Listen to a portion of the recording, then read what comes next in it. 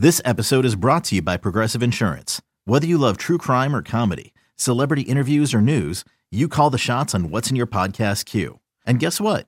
Now you can call them on your auto insurance too with the Name Your Price tool from Progressive. It works just the way it sounds. You tell Progressive how much you want to pay for car insurance, and they'll show you coverage options that fit your budget. Get your quote today at Progressive.com to join the over 28 million drivers who trust Progressive. Progressive Casualty Insurance Company and Affiliates. Price and coverage match limited by state law.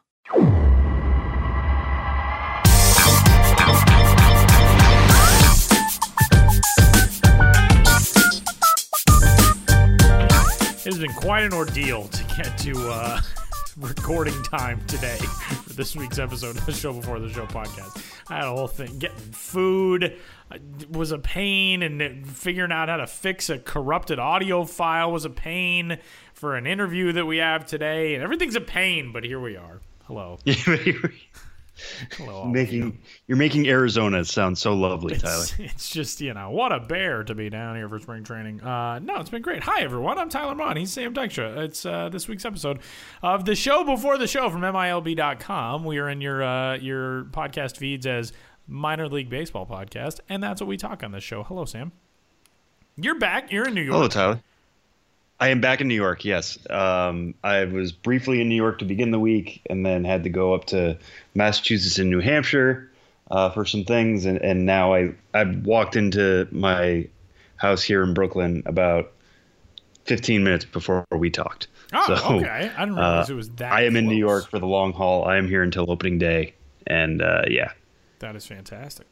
Before we get started on this week's episode of the Show Before the Show, I want to extend, we've got a buddy in the office, Andrew Batafrano, who is as tough of a dude as anybody you will ever meet. And Andrew deals with Crohn's disease, and he has been having some issues as of the last few weeks. Has been in and out of the hospital, and he posted a picture earlier today, and he was there post surgery with his gown on and the oxygen on, and we're all behind you, man. We just wanted to let you know that we're thinking of you. And Andrew and I have actually never even met in person, but he's such a good dude, and he's such an easy guy for us to work with, and he's as tough as they come, tough as nails, as they say.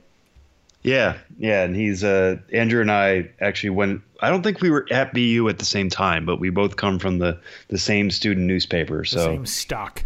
Yeah, he's BU tough for sure, and yeah, we can't wait till he's back up with a MILB.com byline once again, which hopefully will be very soon. Hopefully will be soon.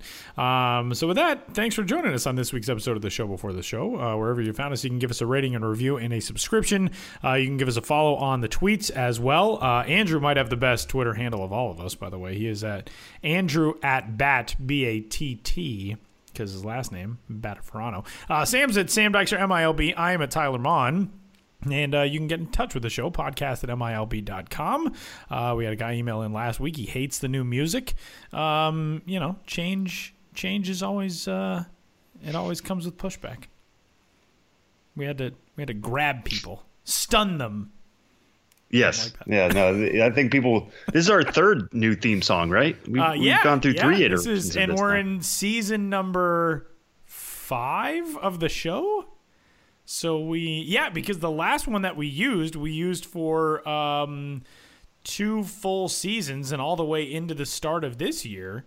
Man, we're had to get a redesign at some point. Yeah, you know what we should have done? We should have done like The Wire and just done the same notes, just in different styles. That would have been great every time. Did you ever notice that about The Wire? I never watched The Wire. That's okay. Okay. I'm not going to be that type of person who's going to get on. Person. No, I won't be that type of person. Whew. Thank goodness. No, I started it at one time and then, got sidetracked and never went back to it. I really need to. The problem is I have a bad attention span nowadays in the year 2019 with things that are not in HD. And the early seasons of The Wire are like in the old letterbox standard def format, and I flip it on. I'm like, what is this? What am I watching? Newsreel footage from the 1920s? It's terrible. I was going to say 1992, but yeah, that might as well feel like the 20s now. It's a terrible problem to have. So anyway, thanks for joining us this week. You can give us a rating, a review, and a subscription, and get in touch. And with that, we'll get started on Three Strikes. I'm in Arizona. That's what we're going to talk about. Sam is back from Florida. We'll talk about that in Strike 2. I'm going to tell you about Arizona here in Strike 1. Sam, let me get your thoughts on this. I was texting about this with a buddy of mine who's down here for the month as well, and discussing. It seems like a lot more of the prospect excitement right now is on your side in Florida. Not to say that there aren't exciting prospects here in Arizona. There obviously are. Fernando Tatis Jr. is here, although he's been a big league camp. Didn't get a chance to see him. Eloy Jimenez is here, although in some contract news, we'll talk about that. And he was apparently under the weather today. Was thinking about trying to head out to White Sox camp after that news came through. But he did not play, from what I heard, was scheduled to go in a minor league game. But Vlad Guerrero Jr., obviously a Gulf Coast League guy. Victor Robles, MLB.com's number 4, a Gulf Coast guy. Royce Lewis, number 5 as well. Forrest Whitley and Kyle Tucker, number 7 and 8. Alex Kirilloff, number 9. Bo Bichette, number 11. It just seems like the systems here, while there are good systems, I remember a couple years ago, Josh Jackson and I had no idea how we were going to cover everything that we wanted to get to. And this year's just a little bit more muted around here. There are a lot of top prospects that have graduated. I think a lot of the talent and the systems over here is a little bit younger, is a little bit more down the line. There's also some guys who we weren't going to get a chance to talk to because of injuries and other things. Joe Adele kind of comes to mind for that. But it seems just like a different vibe out here this year for some reason. Yeah, I guess you could kind of speak to that better than I could. I don't know. I can't say that I've looked at Arizona and just thought like, nah, there's nothing there for me. And that's why I go to Florida. I just go to Florida because obviously it's easier to get down there for me here on the East Coast. But I mean, yeah, you look around Florida and there's certainly excitement almost at every turn. I mean, I was not wanting for stories, even going to the Yankees system last week. I thought that might be like, the only reason I'm here is because it makes most sense with my schedule, but otherwise there aren't any prospects here that I'm really excited about. And then you arrive in camp and you start thinking like, oh no, there are a lot of really high octane arms here. And let me get some thoughts on that, and had a really good Q&A on that. And then seeing Josh Towers homer. So I've never really thought about it that way. I mean, I'm really happy with the stops I made, and getting to see Rays camp was really cool. I mean, that's a really deep system and anywhere you look. But I mean, I would have liked to have seen what Angels camp was like. I would like to have seen, especially Padres camp, which you got to go to. Pretty jealous of that, and White Sox camp kind of similarly. So I don't know. I hadn't thought about it that way, to be honest with you. You know what I'm bummed about? I was at Padres camp 2 days ago, and we'll hear from a member of that organization here in a little bit. But the day before that, the day when I was at Angels camp and at A's camp prior to that, the day before that, the Padres had a day on the backfields in which Mackenzie Gore was on one field throwing and Adrian Morejon was on the other. And I was talking to somebody at camp yesterday who said, like, they started the games, I think, like 5-10 minutes apart. So the scouts could go from watching, say, Mackenzie Gore first, and then when his inning was over, they'd walk over and watch Adrian Morejon, and then when his inning was over, they'd walk back. That I'm very bummed that I missed, because that must have been amazing. But I did get to see Luis Patino yesterday throw a little bit. He was really fun to watch, and there are definitely a lot of really interesting components to a lot of these systems. But I don't know, just you know what I think it is because there's no Josh Jackson here with me this year. Yeah, see that could it's be just like a little quieter. I think Josh would just bring so much enthusiasm that everything would feel exciting. He does. And we have, good existential talks and everything. It's we miss you, buddy. We miss you. But he's got a new dog to take care of. So he's occupied. But yes, to wrap this thought, Arizona, I've been down here for the last few days and got a chance to visit a whole bunch of camps. Went to Rockies camp on day one because we have our prospect primers already rolling out, which every year without fail I save in my computer as Organization All-Stars. But I started the Rockies Prospect Primer story, got a chance to talk to their farm director, Zach Wilson. Also talked with former first-round draft pick Riley Pint for a story that's up on the site right now, and kind of gave him the angle of, you're not really a guy that people are front of mind with right now. What does that feel like? And he was very relaxed and was like, it's kind of nice. Like, I'm not out here signing autographs. It's not all the commitments that I had from a couple of years ago. And guy who is back to health and feels like he's ready to go for this season.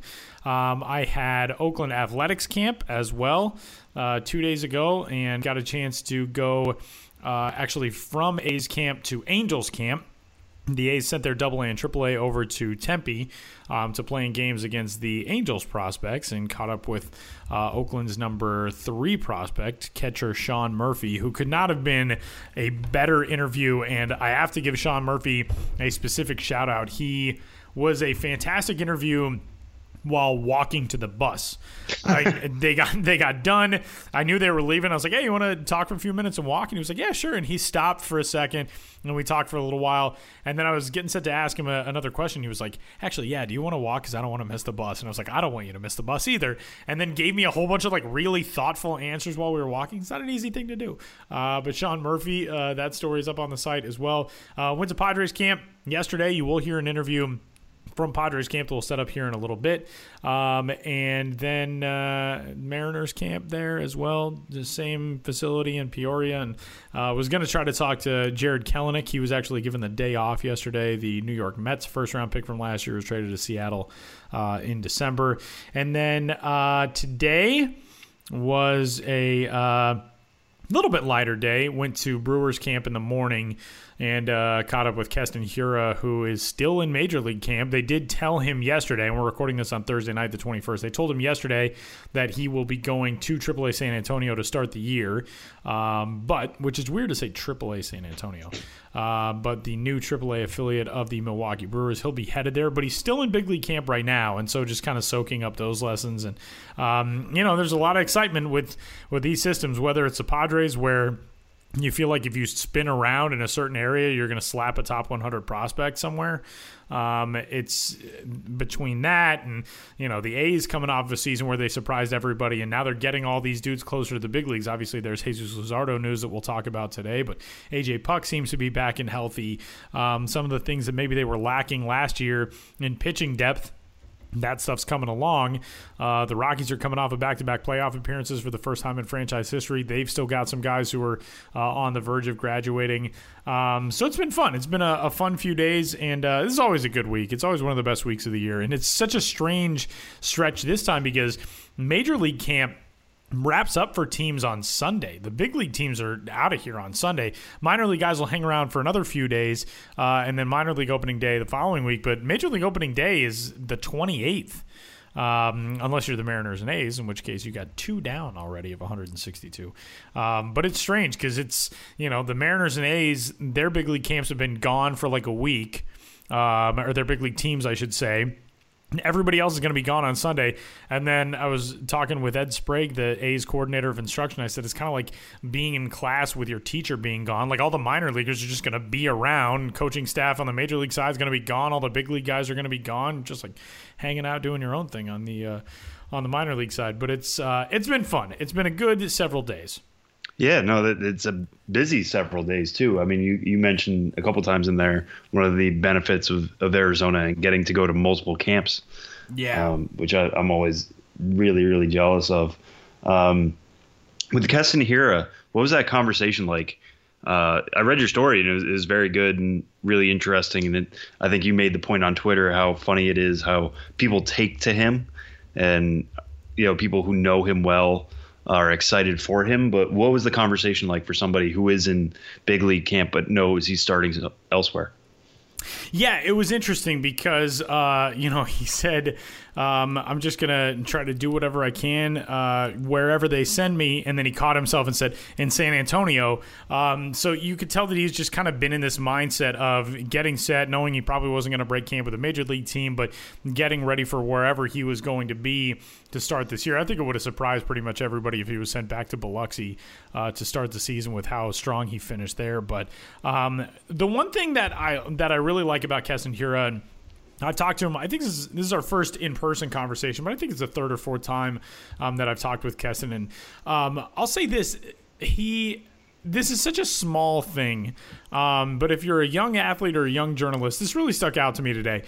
He's sitting in his locker, the Major League Clubhouse opened at about 8 o'clock, and I walked over to him and just said, hey, Keston, I'm Tyler Mon with Minor League Baseball, MILB.com. And he stood up and he said, hey, Tyler, I'm Keston. and just stuck out his hand, shook my hand. And guys always, they'll shake my hand, they'll be polite. But to introduce yourself to a reporter, I thought was just like very mature and very, you know what I mean? Like that's just it's a little tiny thing that just makes you feel like, oh man, yeah, this kid's got something. And there is an aura about Keston Hiura, I will say that.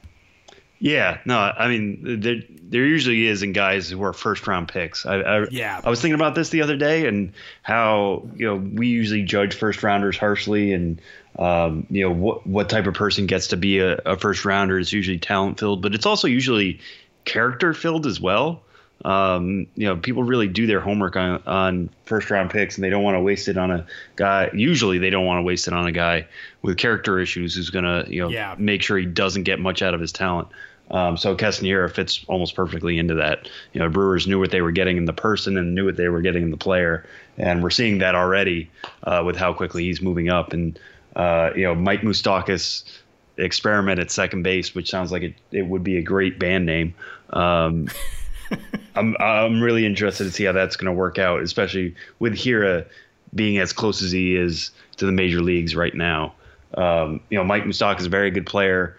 What is he going to be like at second base with shifts and all that kind of stuff? It'll be a little different, but here's going to get his chance in 2019. I don't doubt that.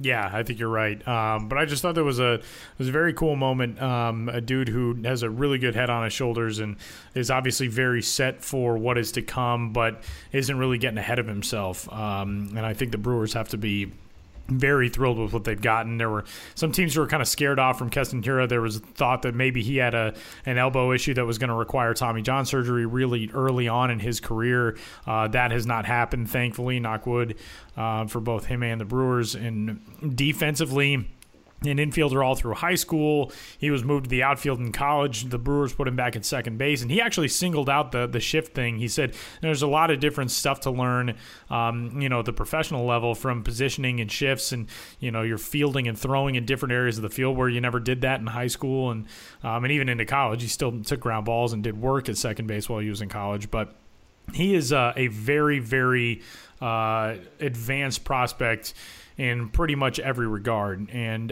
he's an easy guy to cheer for, and Brewers fans have another good one on their hands whenever he arrives at the major leagues. So that has been kind of the run through Arizona.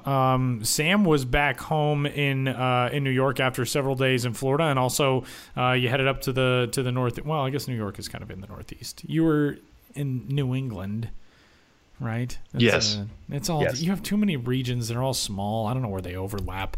But tell me about the final few days in Florida and the last few days since you got back. Yeah, in the big non-northeastern state that I was in on Monday. As crazy as that feels now.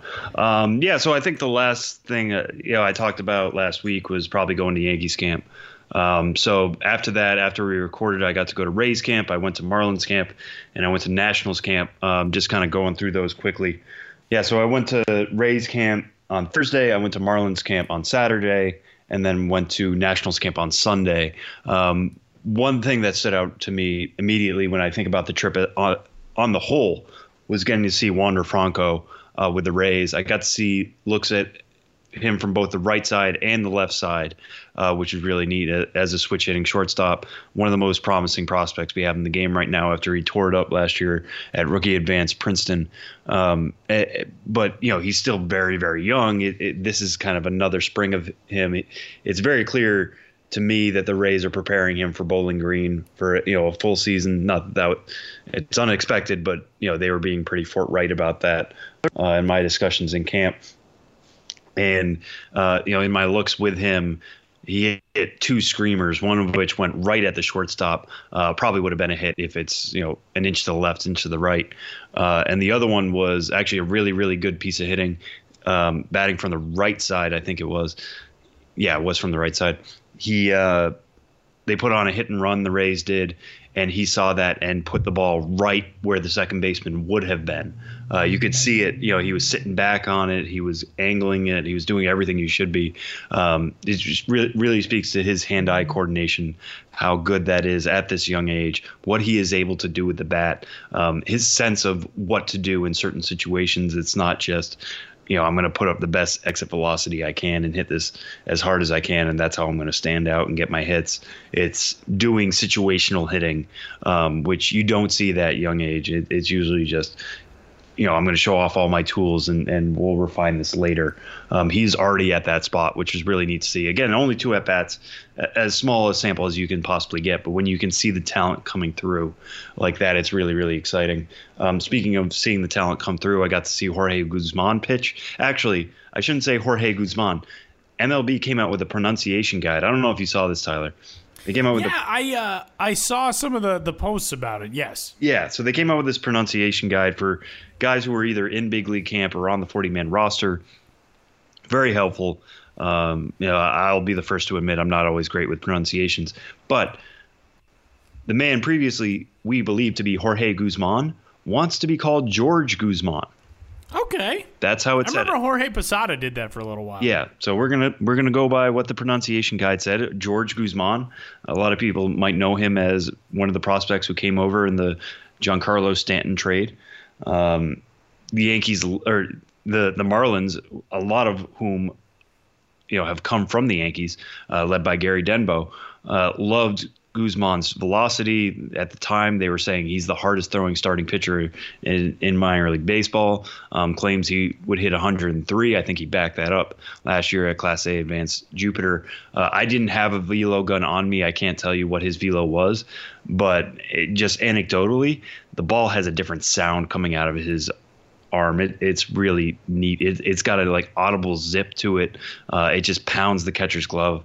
What I could observe were the results. I mean, guys were just rolling over the fastball. Couldn't touch it. He was playing with AA players mostly, or going up against AA players mostly. So, that's about the level he probably should be. The off-speed stuff, even now, I didn't see much improvement with it. The only thing that was advantageous about the breaking stuff, or even the changeup, was that it wasn't coming in at 100 miles an hour. So if you're sitting velocity and all of a sudden you have this breaker coming at you, it's going to get you off balance. Upper level hitters are going to be able to take advantage of that. Maybe they start sitting breaking ball more, knowing they can't touch the velocity, because when they do, it's not sharp enough yet. It's not really like he knows where it's going entirely. It's just a different look. So I would like to see him tighten that up. But he threw 2 innings in my look, and in those 2 innings, it's real easy to see how he could be an elite reliever someday. Something along the lines of Jordan Hicks, what the Cardinals have done with him. Marlins are going to try to make him a starter as long as they can, but Guzman was really cool to see. Also got to see Victor Mesa homer. He's coming off a hamstring injury that has held him back. He wasn't running at all. He was DHing. Anytime he made contact, wasn't actually running the bases, but he actually homered. So that was pretty cool. It was like a walk-off.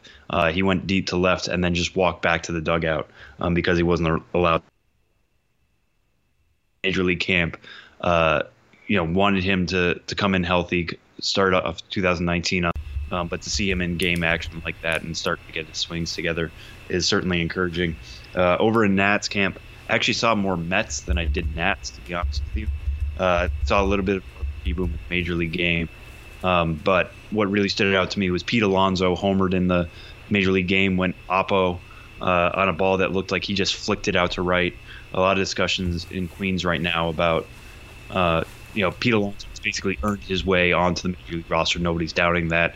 With what he did in 2018, leading the minors in home runs, he's taken that power to the spring. He's done everything he should have to win a Major League spot. Defense is still questionable, but at least the bat is good enough and ready. And Mickey Callaway has even said there's no case against him at this point. Are they going to put their money where their mouth is? Are they going to let him be on the opening day roster? Still kind of up in the air. Dom Smith has also had a strong spring. Not stronger than Alonso's by any means. Maybe strong enough to kick Alonso to Syracuse. We'll see how that goes.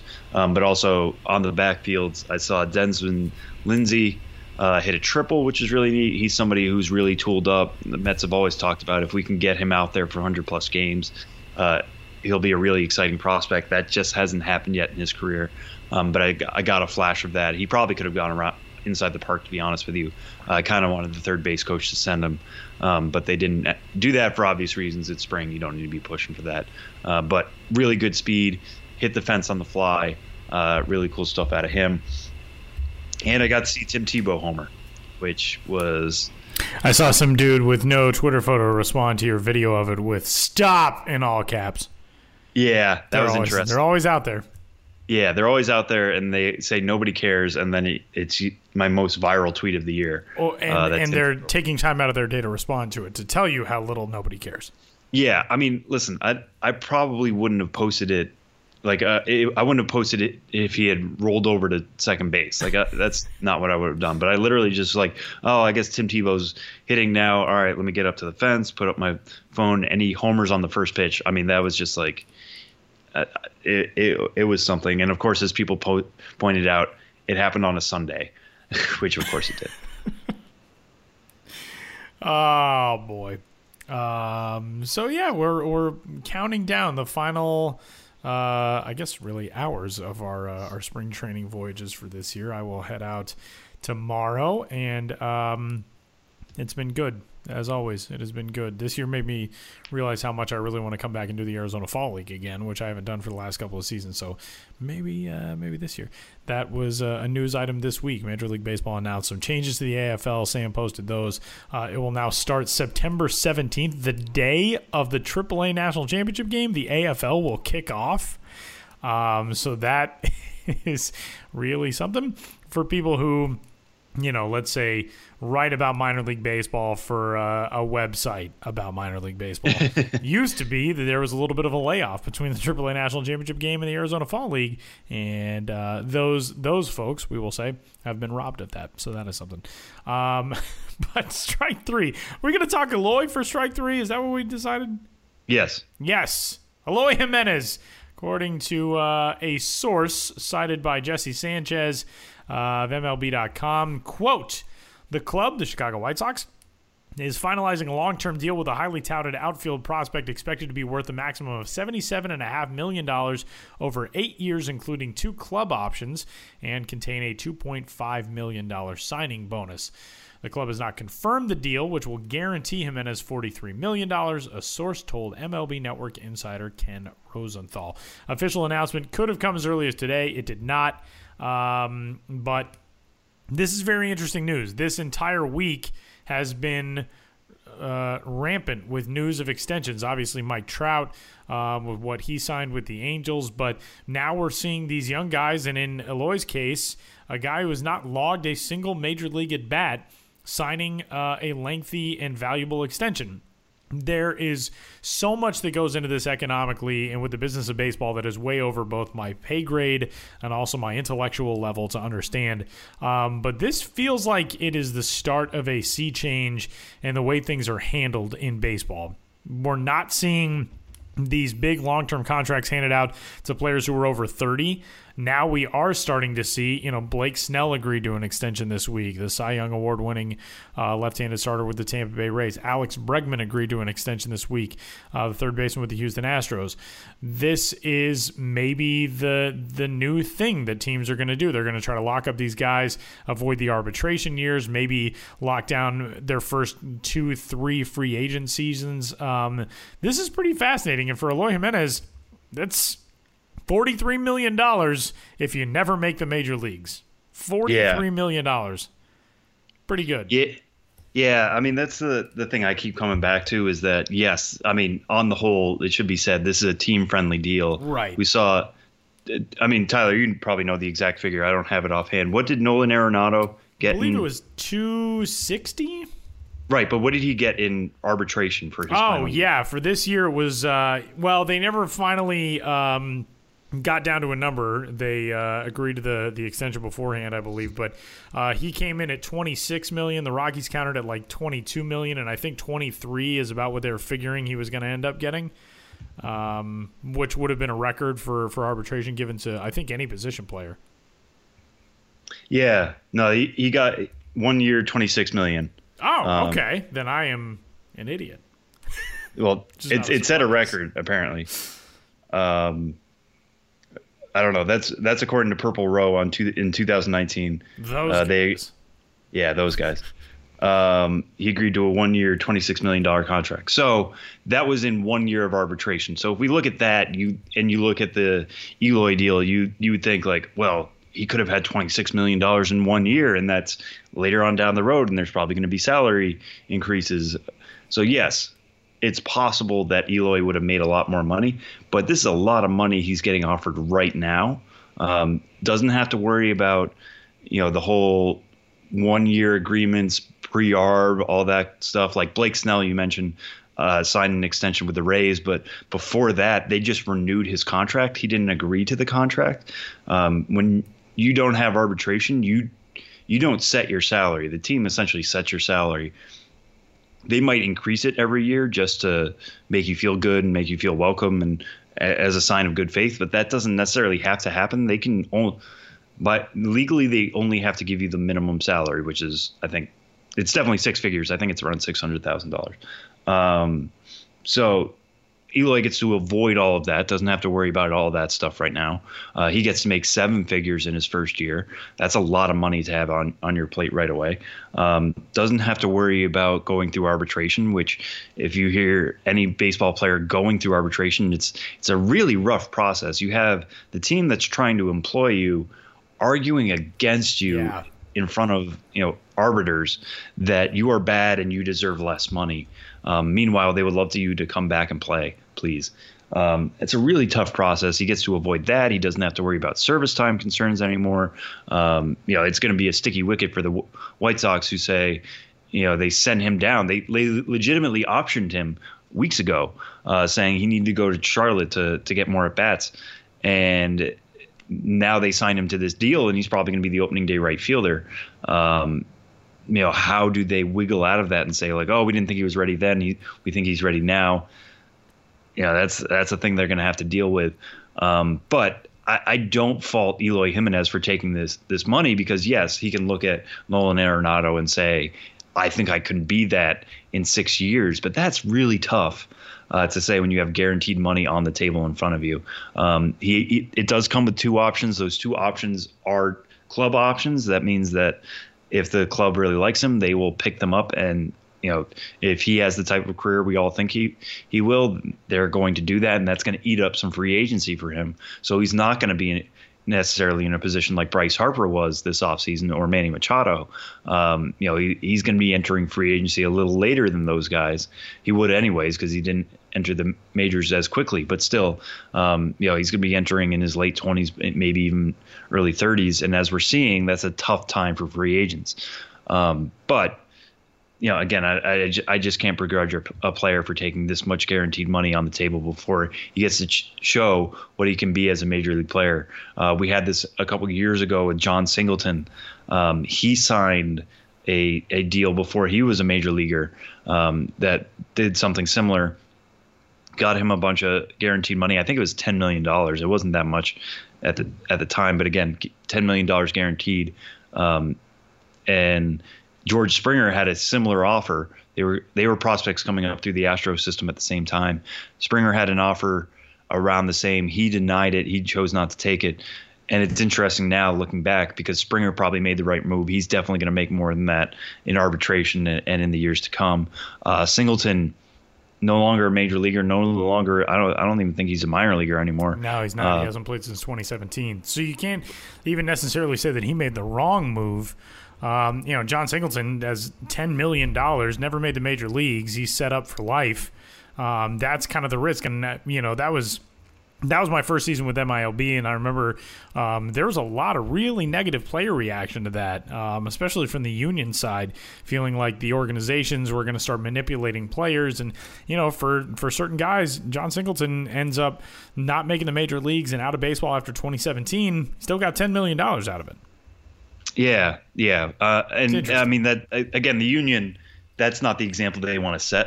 Right. They want to tell players like, this is what you could make, this is what you should make. Right. And I'm not begrudging them from doing that.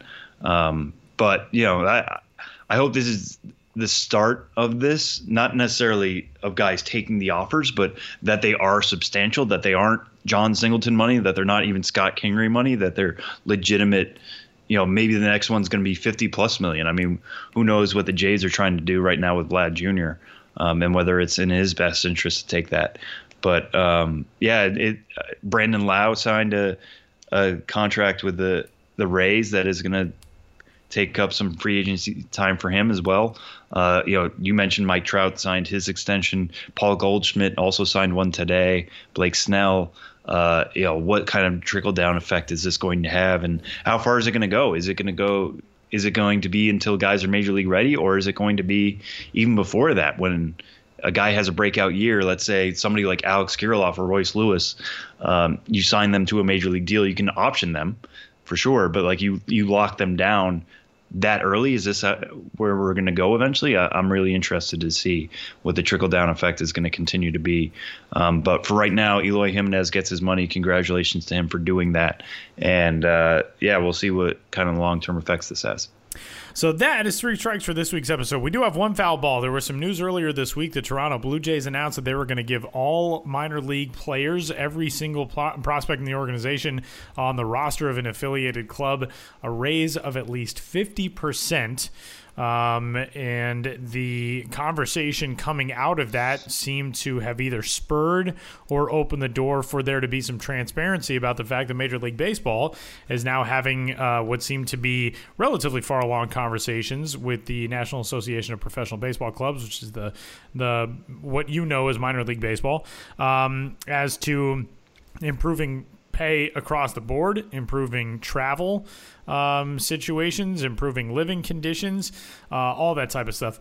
This is a potentially huge development, and it's obviously still very early on, but it took the Blue Jays really to push this snowball and get it rolling. And I listened to some scouts at Tempe Diablo Stadium the day that news came out, really start to talk about what this could mean potentially for players. And I think the agreement around the game is just how beneficial it would be, even just from the player standpoint of, getting some better meals or being able to sleep in a more comfortable situation, developmentally, how much that would benefit guys. But this is potentially a huge development in the major league, minor league relationship.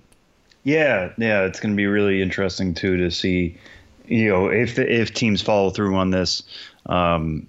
Like you said, The Athletic had this story about minor league pay, and then shortly after that story, the Blue Jays say they're increasing salary, and then shortly after that story, other ones come out that Major League Baseball is talking about increasing pay across the board for minor leaguers.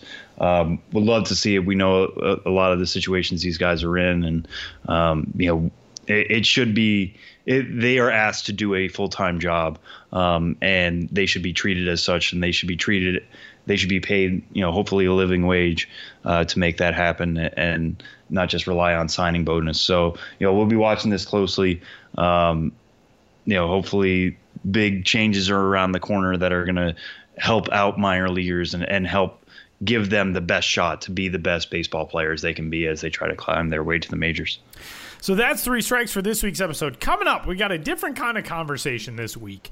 So often on the show, we talk with guys who are top prospects or guys who are first-round draft selections, and we hear their side of things, and those are guys who have signed for a whole bunch of money and have some glorious pasts and futures ahead of them.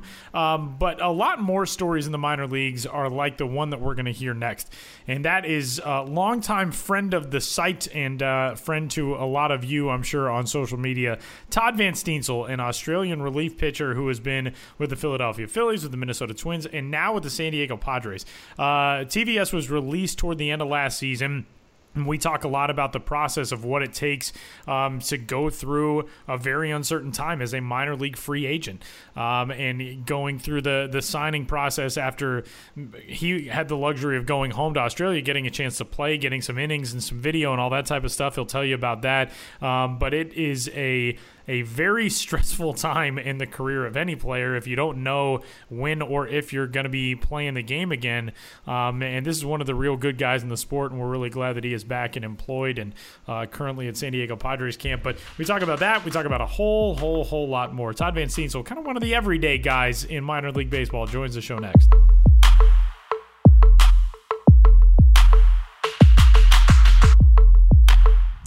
Hanging out in the backfields at the Peoria Sports Complex with everybody's favorite MILB Twitter follow and friend of MILB.com and Australian relief pitcher Todd Van Steensel. You're a cult hero, man. Welcome. This is your first appearance on the podcast. Welcome. Yeah, I feel big time now, which is pretty exciting. And being such an old guy, just don't get this recognition, so it feels nice. Well, let's talk about you're in San Diego Padres camp for the first time. It's your third organization, and we wanted to go through kind of what it's like being a guy who gets a job, relatively late in the process. You get a job over the offseason, come over here, your first season in this organization. Not a lot of people know what the minor league free agency process is like, and especially for an international guy on your side, going back to Australia and playing in the Australian League over the offseason. Just walk us through, first off, I guess, your steps to this point. You signed with the Phillies as a young kid. Go. So in 2008, I signed with the Phillies on my 17th birthday, which, it was really exciting, really fun at the time. I had to finish high school first. So I finished that in 2008. 2009 came over to the Phillies, played in the GCL for a year. Went back to spring training. Wasn't in good shape, but I took it for granted. I can say that now, I've grown up. And they released me, went home, did a bit of self-reflection, realized I had a lot of work to do if I wanted to get back. So put the work in, and the Twins signed me in June 2010. Stayed at home that year, then went to the spring training with the Twins in 2011. Pitched really well in spring training, pitched really well extended. Broke with Elizabethton, went to short season. Actually got to start opening night against Noah Syndergaard, which was really exciting. But I'll never forget that night because got the first guy out. Opening night, everyone's excited. Next guy hits a home run. Walk the next guy. Next guy hits a home run. And the crowd start booing me. And then all of a sudden I hear one guy in the crowd yell, "Send him back to Australia." And I was like, oh man, I'm way in over my head here. That was welcome to pro ball. Yeah. So I finished the year in Elizabethton, and unfortunately after that year I got released again. So I was 2 releases before my 21st birthday, and didn't really know what to do, so I went back to school for a little bit, and then got a call to go play in Holland. So I went to Holland, did that for a few months, and while playing basketball on the street, messed up my elbow. My left elbow, thank goodness. And I had to go home and rehab that, so did all that again. 2013 comes along, I just played back home in club ball. I was playing right field in 2nd grade, just having a bit of fun. Then started pitching the ABL, and just out of nowhere, like my velo went up, I was throwing hard again, and scouts started calling me, and I was just like, oh, this feels like I'm 17 again.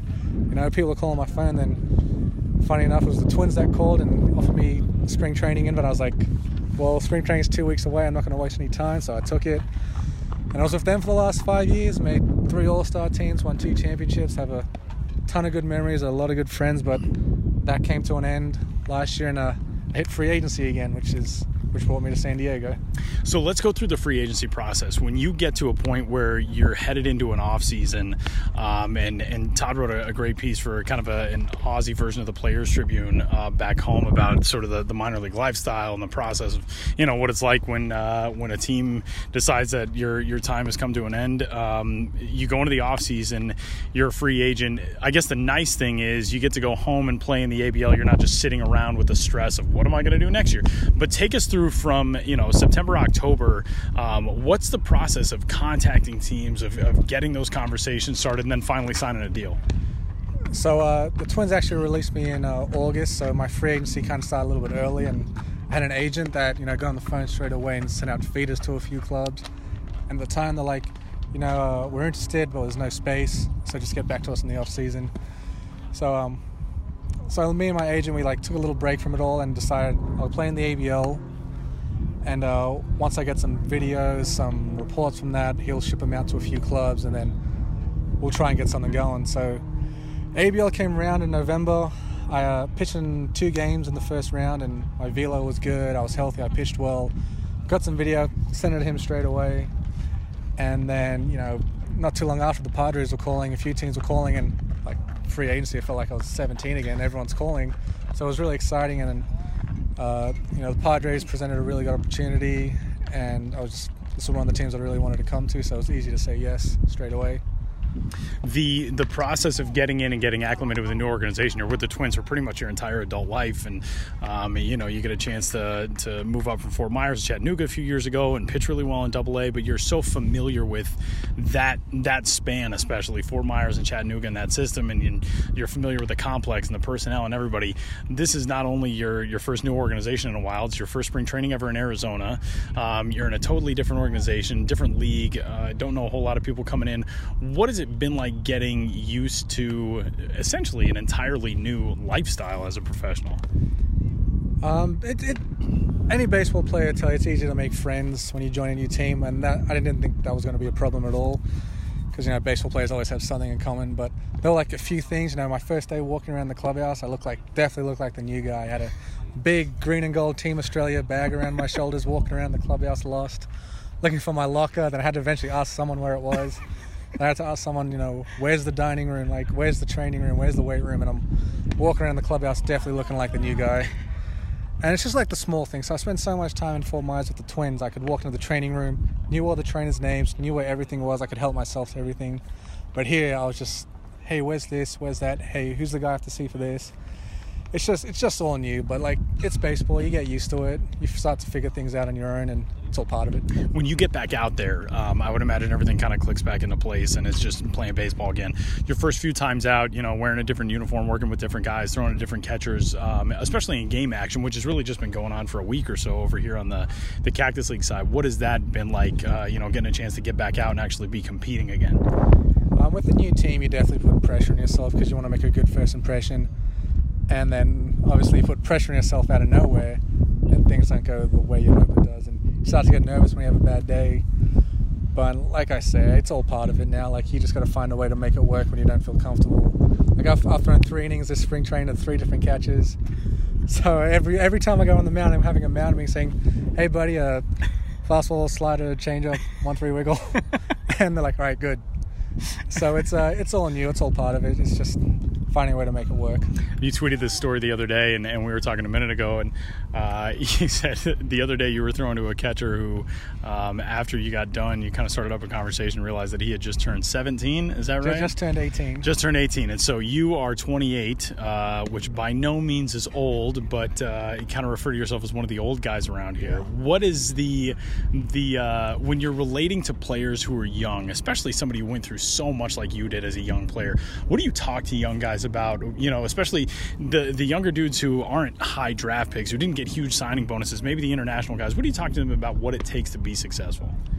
I got to be a bit of a mentor to a few guys at the Twins for a little while. They went through some tough times, and I was like, if you need anyone to talk to, I'm here, but I'm not going to go out of my way to be like, hey man, I think you need to do this, need to do that. But if you want to come to me, I'll be honest with you, tell you what it takes.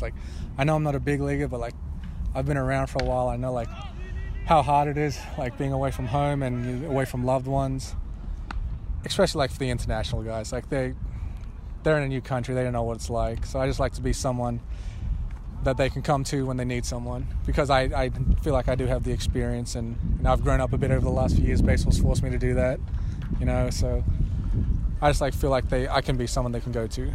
The Australian community, I should say that you and I go back a little ways, and it makes me feel very old when I think about the fact that you were 19 going on 20 when we met in the first season of the Australian Baseball League. But you come over here, and right now we're watching a backfield game between the Padres and Royals, and a guy who's working on the coaching side for the Royals, Alan de San Miguel, played for a couple of teams in the Australian League. He's from West Australia originally, and he's been on the minor league side for the Royals for a little while. He was with the Twins for a little while.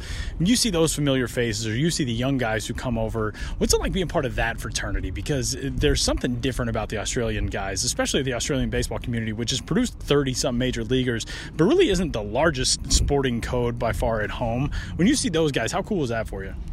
It's fun. I mean, we have Tyler. We have Jared Dale here. His older brother's Tyler, who I played with. But we have Jared here. I've never really played with him. I've played against him, but you just know he's an Australian guy. He's someone you can go to. You can have a familiar conversation with him. You can talk about the footy back home, talk about meat pies or whatever. And it's just fun to see the Aussies. At the Twins, at one point we had 10 Australians, and we just had familiar faces. We could have that taste of home whenever we wanted. So it's always good to be around another Aussie. And I just got to say hi to D-Sand 5 seconds ago, which was nice. There are very few guys who I know over the course of the time that I've been in baseball who have worked as hard as you, and to be 28 years old and still be in it and still have this shot, now be in the upper minors. When you think about the chance that it's still out there that someday you could be in the big leagues, you can make your debut, you could stride onto a mound at Petco or wherever, what does that mean to you now, still being in this versus maybe what it meant to you when you were 17, 18, 19? Definitely back then I didn't realize how much it would take to get this far. So if I made it somehow at a young age, I probably wouldn't appreciate it as much as I do now. Like, I think about like guys that spend years in the minors and then making it, how that makes them feel and how it makes their family feel like they supported you all these years. Like, you do it for them. Like, they're on this ride with you. You're not alone. Like, if, you know, I always think about, like, if I do get the call up, like that first call I make to my mom, like how crazy it will be to her, and like, hi Don, by the way, how much it would mean to her and all that. And like, my brother's not a big baseball fan, but I know he's supported me my entire career because he knows I'm doing what I love. And honestly, without that support, there's no way I could still be doing this. Like, there's been times where I've called mom, like, I don't think I can do this. She's like, no, this is what you want to do. I know you want to do it. Just keep going. And, you know, you as much as you do it for yourself, you do it for the people that, you know, care about you. And I feel like if I do get that call, you know, as emotional it will be for me, it's what other people have put into it that would make it feel even more special. Todd Van Steensel is one of the greatest minor league social media followers. You can find him on Twitter at ToddVS35, one of the best dudes in the game, and it's good to see you, buddy. Thanks. Thanks, man. Thanks for having me.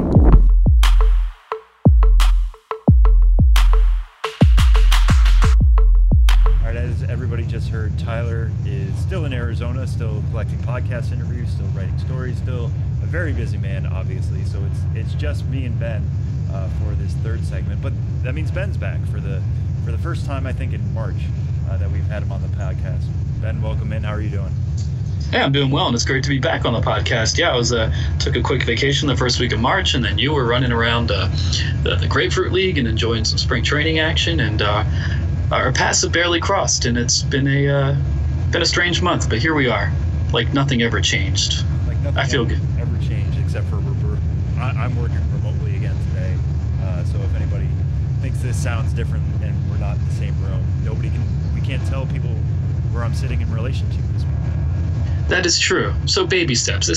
We're not back to normal, but we're moving back toward normal, and that's the most important thing. And that's our motto for the offseason, I think, just moving back towards normal to get closer to April 4th. But one thing we talked about last week that I want to get your thoughts on real quick, Ben, because you weren't on the show and you are such a special part of this show, obviously. It was our 200th episode. This is number 201 for us here at the Minor League Baseball Podcast. You have been on so many podcasts with us.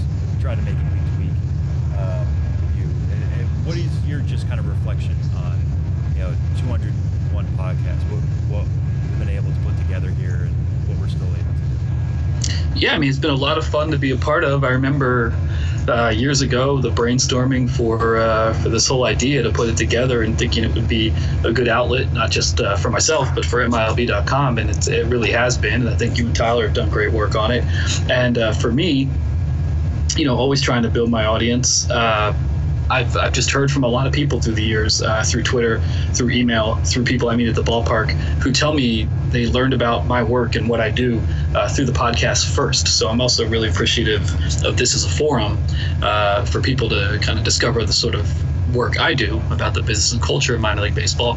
And I'm truly appreciative to everyone who listens to this segment and to the podcast in general, and who connects with it, and who then therefore connects with me, because that's really what this job is about. Is we're all part of this kind of weird community, and I've always enjoyed it, and I really appreciate everyone who listens every week or however often you listen. I appreciate it. Yeah, no, for sure. And as we approach the season now, this was a big week, so we should get right into that as well. Copa de la Diversión announcement came this week. The last couple of weeks we've heard about how many teams are going to be involved. We've seen some teasers on colors and how colorful this year is going to be. So I think on Monday we finally got the announcement of which teams are involved, what identities they're taking on. This year, I think the second year of Copa, 72 different teams are being involved, which is really neat. It's really cool to see it expanded out that big. Ben, as you were seeing all the names kind of come in on Monday, and as you're starting to put together your own ideas on how all this went. What do you think? How does this kind of compare to last year, and what does this next step do in, for Copa de la Diversión and minor league baseball's intent to work with the Latinx Hispanic communities? Yeah, I mean, obviously that's a huge thing for minor league baseball to be doing, to try to diversify the fan base. Not only is it the right thing to do, but it just makes economic sense as well. But it's one thing to say you want to do that, and another thing to actually do it. And minor league baseball, has done a great job with this program. From a very small pilot program in 2017 to 33 teams being involved in 2018, where it really became a thing. And then this year to go to 72 teams. So that's 39 additional teams from the number who did it in 2018. More than double the amount. And you see teams taking risks and being creative and being colorful with these identities, and not too many just doing the direct translations or just changing the color scheme, but teams really going all out in creating new, vibrant, unique identities that will hopefully connect with the local fans and draw in new fans, but also just connect with the larger people in the country and in the world as well, just through the internet. A lot of these identities have a lot of power in terms of just being something that anybody would represent, because they're colorful, cool, creative, what have you. And I have a blog post that's be out later today. Here we're speaking on is it Thursday? It is Thursday now. It is Thursday now. When people hear this, it'll be Friday. Yeah, so we're all still a little out of sync with everything here, but got a blog post just about to appear here on Thursday, and you can read it anytime. Obviously, it's the internet. But I was trying to focus on the 6 teams that participated in Copa in 2018 who changed their identities to 2019. There's 6 of them, and the thread you see through all those 6 teams is that they did a pretty conservative identity in 2018, maybe just did a literal translation of their name. In some cases, maybe just kept the same name and changed the color scheme. And you see teams who participated saying, okay, if we're going to do this, we really need to go all in and do it with a lot more energy and creativity than we did it the year before. So you're seeing more of that, and you're seeing teams who sat on the sidelines last year for whatever reason, who learned from what happened in 2018, and who in 2019 are coming on, really strong and creative out of the gate. And with 72 identities all released in one day, it is like it's like the Christmas of the off season in terms of so much to unpack and unwrap, or however you want to put it, in terms of processing 72 unique minor league baseball identities all in one day. It's a ton to keep track of. And on Monday, on unveiling day, I systematically created a huge Twitter thread of all 72 identities, so you can check that out at Ben's Biz. But that was also a great way for me. I kind of did it selfishly to make sure I was fully engaging with each identity, and going forward into the season, I have a base of knowledge now as I cover these things on an individual level. Yeah, and when you're putting these all together, you mentioned there are 6 teams that kind of moved away from just the literal translations. Some of them, like Durham, went from Toros to Mal de Ojo, which is just the stink eye, essentially. The evil eye. Yeah. Or El Paso, who went from, they were just the El Paso Chihuahuas, just gonna color it up last year, now being the El Paso Margaritas. So that's one theme we saw. But when you look at 72 different identities coming out at one time, were there any trends or themes that you were able to kind of piece together? Like a lot of things with minor league baseball, sometimes it's hard to identify trends when there's just so many. But I think certainly a trend with unique identities and not just the direct translations, trend in really vibrant colors, speaking to Hispanic culture, and also just speaking to kind of breaking through the clutter of the internet and having something so vibrant and unique that it's going to get a lot of attention. I think trends, and we saw this last year, but it's continuing, trends along the lines of celebrating Day of the Dead, Dia de los Muertos, because of what a visually powerful holiday that is, and how it does tie into the overall Copa messaging and branding. So you see a lot of teams doing something along those lines. Beyond that, there's also just like minor league baseball. There's a lot of diversity within this, and a lot of cool animals. And maybe they're mythical animals, or maybe they aren't, but just things that maybe aren't traditionally represented in the sports landscape. Yeah, and that was one of the interesting things to me as well, is just how diverse the different types of things. There were animals, there were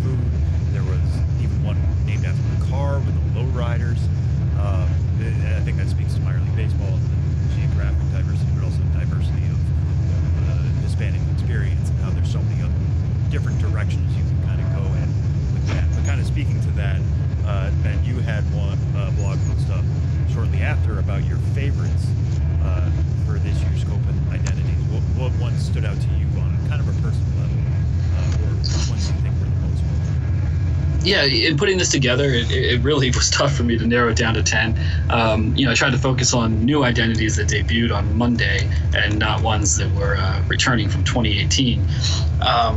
So the ones I picked, the Calaveras Day West Michigan with a really unique skull logo that has West Michigan area code of 616 and the eyes and nose kind of incorporated in the skull, and it's kind of like an Easter egg hunt of little clues in that logo. So I really like that one. Usually I'm not too into the direct translations, but I love Myrtle Beach Pelicans, the Pelicanos de Myrtle Beach, because they kept their existing Pelican logo, but then they made so it's like flapping its wings, or its wings are completely spread out, and they're all different colors, and it's just such a striking logo. So big fan of that one. Medusa's Day Lakewood, an octopus logo. It's a Jersey Shore team, and Medusa's is such a cool name too. So that one was on there, and and on and on and on. The Soñadores de Hillsborough, who last year they just did a direct translation of Hops, the Hillsborough Hops, but now Soñadores, the Dreams, which whether they're saying so explicitly or not, you can't help but think of the Dreamers, and that issue in American culture, and so I really like that one, and you could definitely do some societal commentary with that one. Llama's Day Hickory, such a cool looking llama with the very colorful head covering, and chomping on a leg, like a chair leg, because apparently Hickory has a furniture making history, which I did not know. What that is. Okay, I was wondering where they got that from. Yeah, it looks like he's kind of smoking something or something, but it's chomping on a furniture leg. The Xolos de Gwinnett, that's Xolos, and that's short for Xolos. I can't even say the word, but the national dog of Mexico. But how cool is it just to have a team that starts with X now? Albeit an alternate identity, Xolos. I just love those letters together. You mentioned the Fresno Lowriders. I got excited about that one just because the Fresno Grizzlies, they always go all out with their promotions, and the taco truck throwdown leading to the standalone tacos identity. So when they're the lowriders, there's going to be a lot of lowriders at the ballpark, outside the ballpark, and it's going to be such like a visual celebration. We mentioned Durham and the evil eye, the Mal de Ojo. I love that logo and this weird one-eyed creature. A lot to take in there. Gallos de Delmarva, Delmarva Shorebirds play in Salisbury, Maryland. Purdue is located there, so that's a nod to the chicken industry, but they have this strutting rooster as a logo. Pescadados de Carolina, the Carolina Mudcats, that's such an iconic logo they have, the Mudcats, as it is. This catfish, but now it's super colorful and kind of like a fish out of water, taking on a whole new mentality, a whole new way of being. So those are my favorites. I think I hit all 10 as quickly as I could, but there's a lot there, and let me know your favorites on Twitter, email me, whatever. Gotten a lot of great feedback so far, for sure. And Sam, what are your favorites, or at least one or two? Mine, I said this immediately when it came out, and I think the team was very pleased with me. I may have promoted them a little too hard, but the Clinton Elotes is... Yeah, they were mad at me. I didn't mention. But it's just such a fantastic concept, and something that's just so specific, but everybody knows exactly what that means. If you ever had Mexican street corn, you know exactly what the flavor is. Your mouth might be watering right now, just as mine is. It is wonderful stuff. And if you live in New York City, as we do, it's a street fair staple. And you're walking around New York City on a beautiful spring day, and you're like, oh, street fair. And my first thought when I see a street fair is the corn. Yeah, and the logo they have is this personified ear of corn, which might look a little weird and a little creepy, but it's got the spices on it. It's swinging a bat with its husk arms. I think that's really neat. And even the E is like written out in cheese or some sort of sauce on it. So that's really cool. And then that means Clinton, which is obviously England, Iowa, and the area, is going to be serving a lot more Mexican food. That's only a win for everybody involved. So I thought that one was really neat. Just to go back to Soñadores,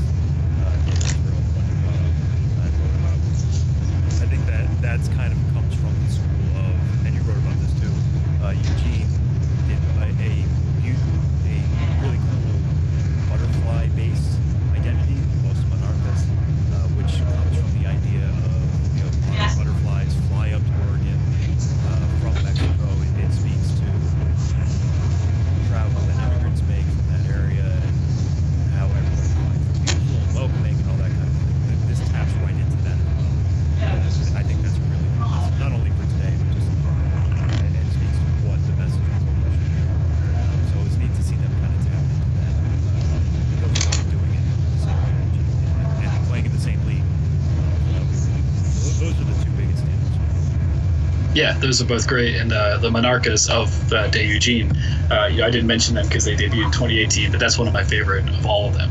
And, Eugene, their general manager, Alan Benavides, is Hispanic, one of the comparatively few Hispanic executives in minor league baseball. So I think one of the reasons that one was so well done is you had someone who really understood the experience.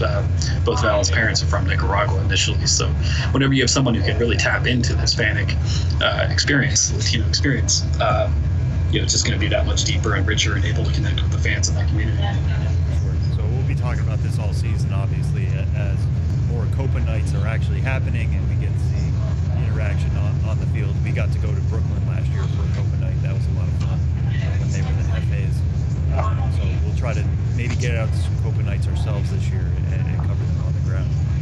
But speaking of promos, Ben, you did a story this week as well.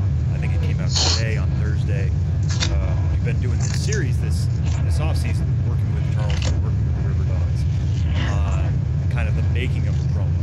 And now that promo has finally been announced, and it involves the NBA draft.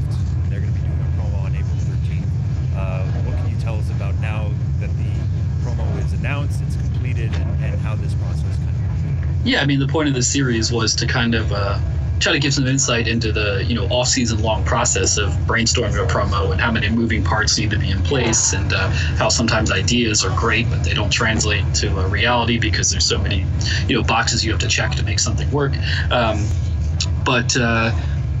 So in this part 3 of the series up on MILB.com, the Charleston River Dogs, their promo schedule is out, and the promo that we've been kind of hinting at in previous articles is now official, NBA Draft Night. And there's two interesting elements with this. One is they're wearing jerseys that are like formal wear on the outside, the same way that NBA draft prospects on the night of the draft are always dressed in very eye-catching, formal attire. But also how those guys often lift their suit jackets. And on the inside suit linings, they have art that is personally meaningful. So on these River Dogs themed jerseys, they actually have team logos on the inside. Like you can unbutton the jersey and then open it up to show the River Dogs logos on the inside, and that's never been done before. So you have a unique, never before done themed jersey element.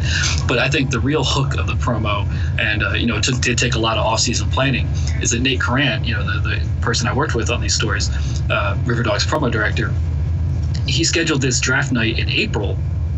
This NBA draft night in April and not June, but there's a reason it's in April. It's more than 60 days before the draft takes place.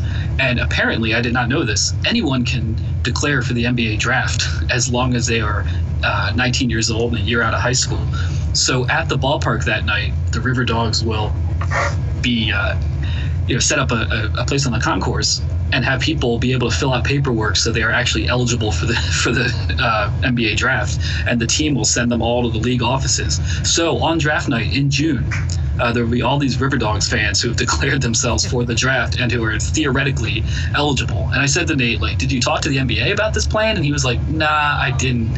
I just didn't want them to tell me not to do that. So, they're just going for it. And I think that's a funny hook, and that speaks to me, the spirit, not just of the River Dogs, but of minor league baseball. If you have an idea, try to find a hook that no one's ever done before. Yeah, that speaks to a dream I've had, probably a bunch of other people have had too. I always wanted to just declare for the NBA draft and make it a rule that the NBA live games would have to make me as a free agent, because I was technically part of the NBA. So I'd have 15 jump shot, 10 rebounding, whatever, but I would have to be in the game because I'm technically an NBA free agent. So I'm sure it doesn't work that way, but this taps into a lot of dreams that I think. Absolutely. And your grit or hustle, the intangibles would be off the charts. Sure. Yeah, let's go with that, because the things they could actually measure would be very, very low. It's what's inside that counts. Yeah, speed and all that. So those are the two big stories we had out this week. What else is on your radar as we close in on opening day, just I think 2 weeks away? I think the main thing is finalizing my road trip schedules. Still working on that. I'm going to be going to less places this year, but hopefully more time in each place. And some of the details are still being worked out, but that's a big priority for me right now, as well as just making sure I have every single team's promo schedule in my spreadsheet and logged and ready to go. So a lot of this is just, crossing the T's and dotting the I's as we move toward opening day. And that's about where we are. And still trying to make sense of Copa in the meantime, because 72 identities, man, it takes a long time to process. Yeah, I feel like there's going to be a bunch of them that we're going to talk about during the season that we just passed over on Monday in the days. That's the cool thing about this initiative. It's going to provide tons of things for us to talk about and go over and watch it. Follow that for the next couple weeks and months as we begin the season here, like I said. Ben, thanks for being back. It's so good to have you back. Follow Ben on Twitter at Ben's Biz. Find the blog, bensbiz.mlblogs.com. And yeah, thanks for joining us, Ben. Yeah, thanks for having me. It's good to be back, and I hope we never go this long again. It was just too, it was just too long a time. That's all I can say. We need to do this regularly, or else I get depressed. Never leave us. Yes, I will. I never will again.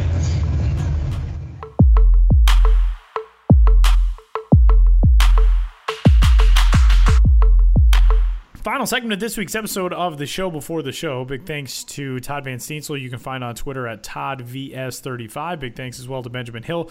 Yeah, Copa being back this year, very cool. I got a chance to write up the story for it and went into the creative process with the Tri-City Dust Devils, who will be the Vineros this year, the winemakers or the vintagers. They got a really cool logo and a really cool story behind that whole development and what it takes to join the Copa process and fan engagement and local community engagement and all that. And it's just such a great initiative, and the logos are great this year, and it's really cool to see the way teams are taking this and running with it and making it their own.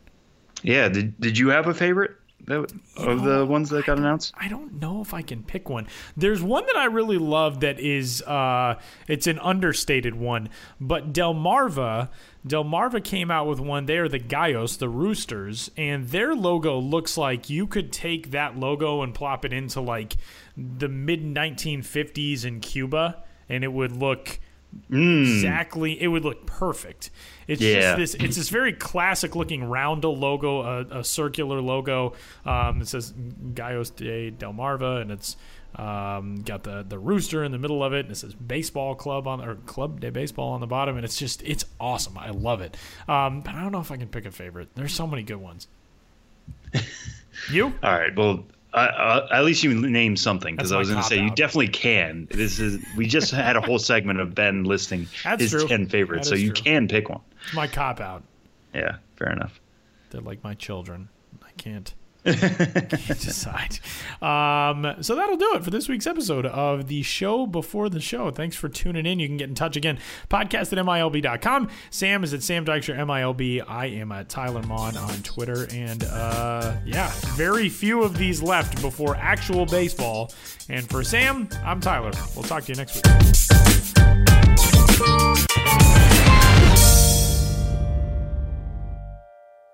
Hey, Rob Bradford here. You guys know I'm always up for a good MVP story, and one of the best stories is Wasabi Technology. Wasabi is the world's hottest cloud storage company, and it's become the go-to provider for professional and collegiate sports teams, including 20 Major League Baseball teams like the Red Sox and NHL teams like the Bruins and Vancouver Canucks. Even the Liverpool Football Club is getting in on the Wasabi action. So, why is Wasabi the MVP? Well, Wasabi was purpose-built to free businesses from skyrocketing storage costs and unpredictable transaction fees that the Amazons of the world are charging. In fact, Wasabi is up to 80% less than those hyperscalers and doesn't charge a cent for businesses to access their data. From Wasabi's AI-enabled intelligent media storage, Wasabi Air, to the industry's only cloud storage service with triple protection against cyber criminals, data deletion, and ransomware, Wasabi's taken the lead in driving innovation in data storage and helping sports teams to unleash the power of their data. Wasabi, another Boston-based championship team.